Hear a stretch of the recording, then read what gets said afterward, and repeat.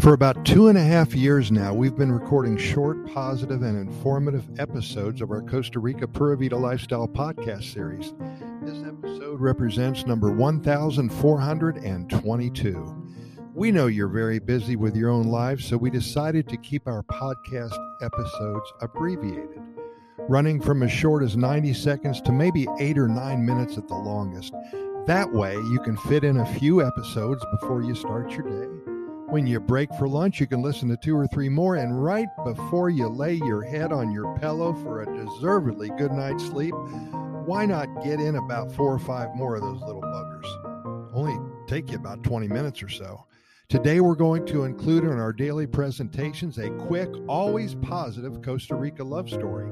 At the beginning of April, we asked our readers and our listeners to become involved in our series by sending in their personal love stories that they've experienced in Costa Rica. Well, I didn't think anybody was going to send anything in, but it's been so much fun hearing from so many people, dozens and dozens of people who fell in love with Costa Rica and with somebody else at the same time. We're adding these stories to our website every day at Costa Rica GoodNewsReport.com. That's Costa Rica GoodNewsReport.com. Take a look when you get a moment or two, and we promise that it will uplift your mind, soul, and spirit and just make you feel good.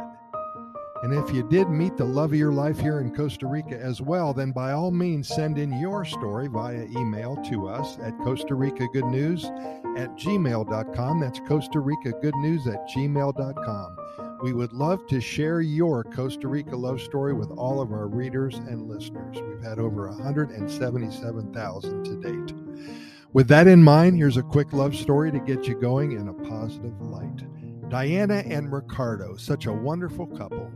Both from Boise, Idaho. They went to high school together and were just friends back then, I guess.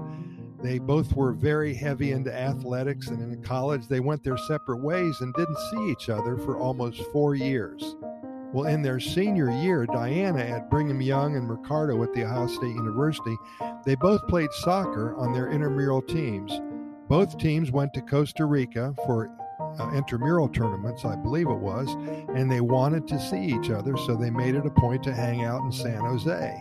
Well, 4 years later, they're married and work remotely in Escazú, a suburb of San Jose. They play soccer 3 or 4 times a week, and they're living their dream. They just fell in love in Costa Rica. It happens all the time. Thank you for listening. Stay tuned daily for more of the same here at Costa Rica Pura Vida Lifestyle Podcast Series. We're found on all major podcast venues. Have a wonderful day, and we'll see you tomorrow.